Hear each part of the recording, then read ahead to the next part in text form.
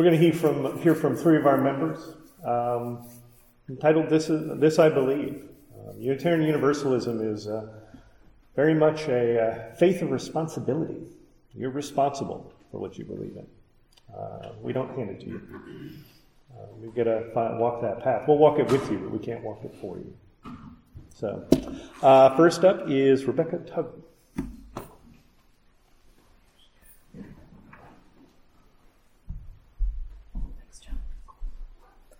Good morning. Good morning. I'm a rather recent addition to All Souls. My husband John and I moved here in 2015. I'm actually a native of Louisiana. I was born right up the road in Spring Hill, if you can believe it.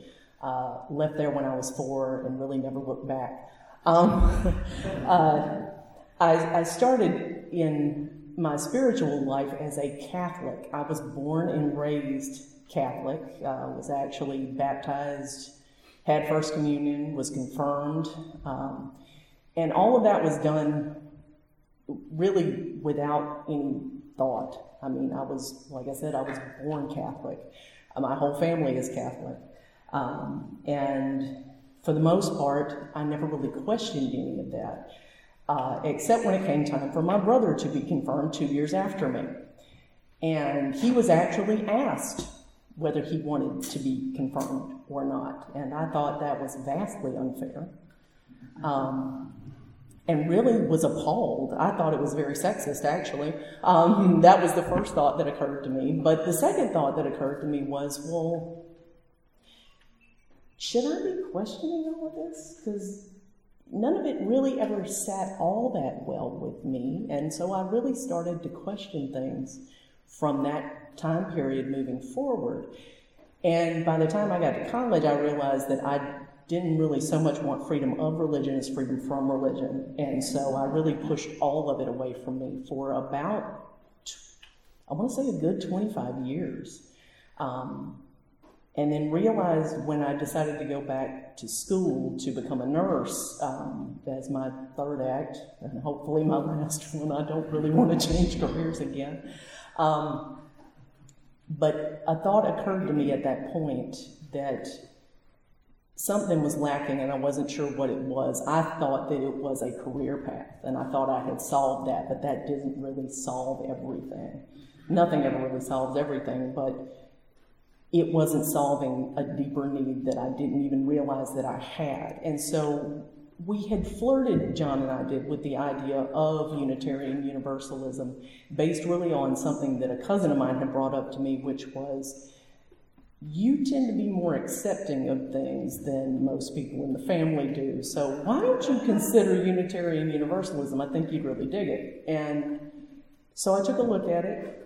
And once we moved here from Savannah, Georgia, the Savannah community of Unitarian Universalism was great, but I just wasn't, at that point, I was not ready. When we moved here, I finally was. And I have to say that Ron Thurston, you played a huge role in that, actually. I was used to going and moving to a community, and especially moving from Savannah, which everybody's first question, which is a lot like here, is, and what church do you go to? And you get tired of batting that question away when you're not really a member of a faith group, per se. I always answered I was raised Catholic and tried to leave it at that. But now I say very proudly that I am a Unitarian Universalist, and the main reason for that is basically what John just said, that not only do you have to bring yourself to it, but you have to walk your own path. And I've always been a big believer, everybody should walk their own path, and you're the only one that can decide what that path is. And this is the only place where I have felt truly free to do that. And so that's what I believe. I believe that tolerance is overrated and acceptance is really what we ought to be aiming for. And so that's what I have found here, is acceptance. And I bless you guys for it, and I thank you for listening to me.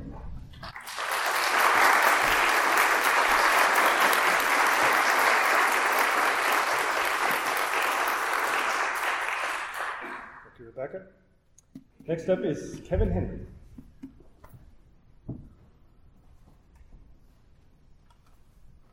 Y'all sure you want to hear this? Yeah.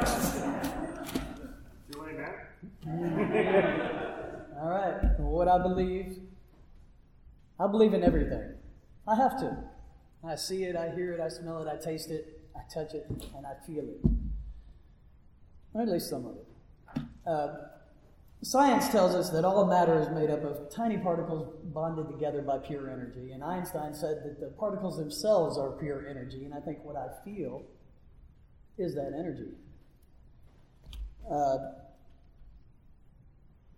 Even the tiniest bits of cosmic material have potential power, the power to build substantial things, bridges between people and or species. And I need my glasses, sorry y'all. All right, and to acknowledge this power is to recognize the interconnectedness of all things, and with this recognition, I have to believe that all of what I sense is but a minuscule sampling of all that there is. After all, I occupy just one small speck of the universe, and I receive a constant barrage of input.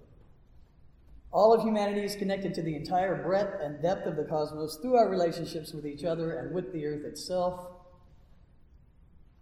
And the thought of that many people receiving that much input all the time is just mind-blowing to me. I have to believe that everything is out there.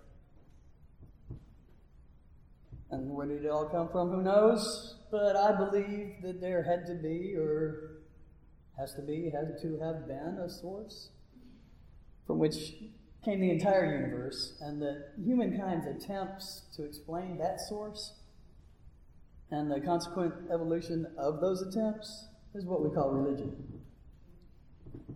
Even though many of the older religions are known to many people as simply myth. Descartes said, I think, therefore I am, and I believe that as humans perceive their religion to be, then so it is. These ideas feel as real to everybody as anything else in this world. So they must be real.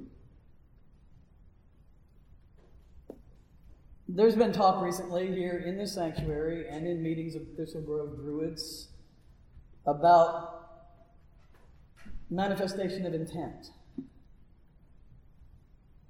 This focus of willpower to effect change, whether through prayer or ritual, is really the intent to move cosmic energy in order to keep a balance of positive and negative forces. Keep everything going. Otherwise known as magic with a K. And we could get into that on another time. But this being said, anything is possible, so I have to believe that everything, or at least the possibility of anything and everything, is possible. Acceptance of others' beliefs is a major part of both Unitarian Universalism and Druidism. This acceptance, the service we give to each other and to the care of Mother Earth, the quest for knowledge and truth, the fight for social justice, and the acknowledgement of the interconnectedness of everything are things that both of the groups have in common. Both groups strive to practice this daily, and I believe it is my duty to be the best me I can be in order to fill my obligations to these groups. Performance of these duties is what makes me continue to believe. Thank you.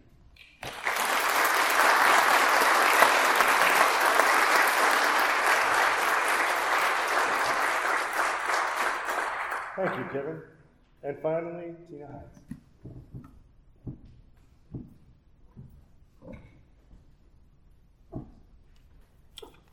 Good morning. It's kind of scary standing up here looking up there. And of course, I have to take my glasses off to be able to read. So I want to say thanks first to Susan for the invitation to speak and for asking me well in advance, because that means she listens to me when I say I have to think about it. And thanks to John for sending me a text to ask about the opportunity to include music, because that meant a lot to me. Noted psychologist Lawrence Lashand said, "Don't worry about what the world wants from you. Worry about what makes you come more alive. Because what the world really needs are more people who are more alive. Your real job is to increase the color and zest of your life." Growing up in Shreveport, the youngest daughter of the eldest daughter, whose father and one brother were Baptist preachers, I spent a lot of my early years in church. So I realized how difficult it is for people who knew me then, especially my family, to grasp where I am now in terms of my spiritual or religious beliefs and practices. But since I was a little girl listening to all the older people around me and unable to ask questions because I wasn't supposed to be listening, I started to try and find some answers. And only very recently did I read something that suggested I try to live into the answers as opposed to worrying about them. And so I've started to try to see how that works. But I remember when I was a little girl, we had somebody come to our house when I was about 8 or 9 to tune my piano. And I don't remember exactly what he said, but the gist of it raised a lot of questions about what I was being taught in church. So when I was in college, I started to attend church with a friend of mine from South Louisiana who was Catholic. And it was really the first time I was outside either the Baptist or the Methodist tradition, because my sister, when she got married a Methodist, and she went with him. Then when I moved to Houston after college in the early 80s, I found what I would call a more enlightened Baptist church. And I continued in similar churches through moves to Dallas, Los Angeles, and New Orleans. But by the time I moved to Washington, D.C. in the mid-1990s, I met a man who was studying to be a minister in the United Methodist Church while I was on assignment in San Francisco. And at the time, I thought he was the love of my life. But it turned out to be my broken open moment, because when things didn't work out, that pain forced me to look at what I really believed about myself, about life, about God, everything.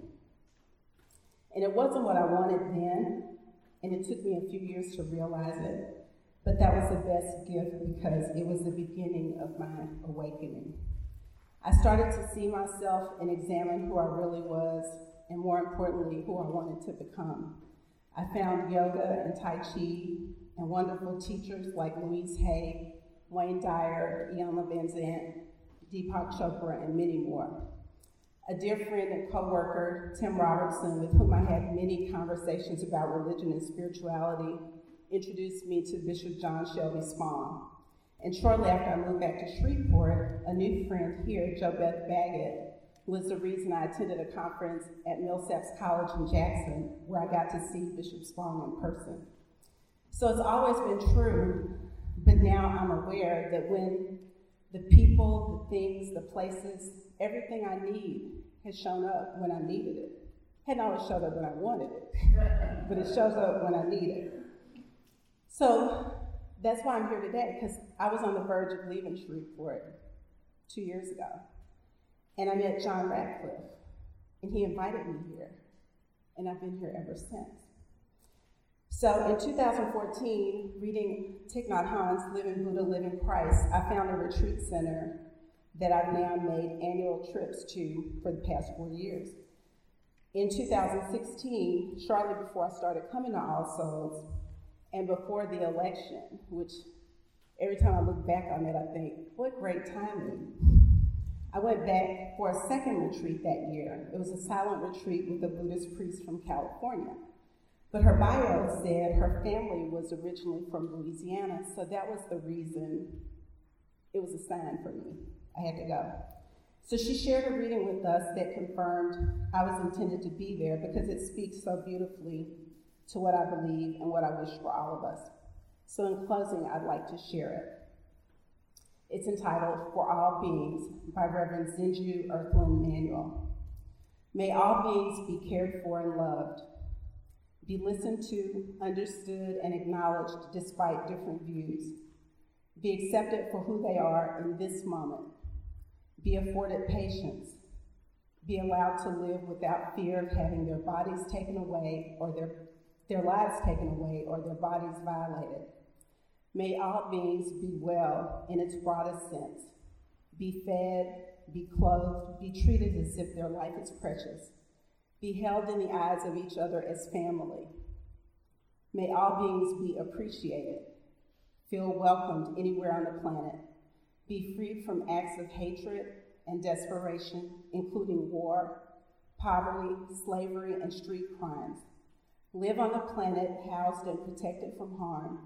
Be given what is needed to live fully without scarcity. Enjoy life without fear of one another. Be able to speak freely in a voice and mind of undeniable love. May all beings receive and share the gifts of life.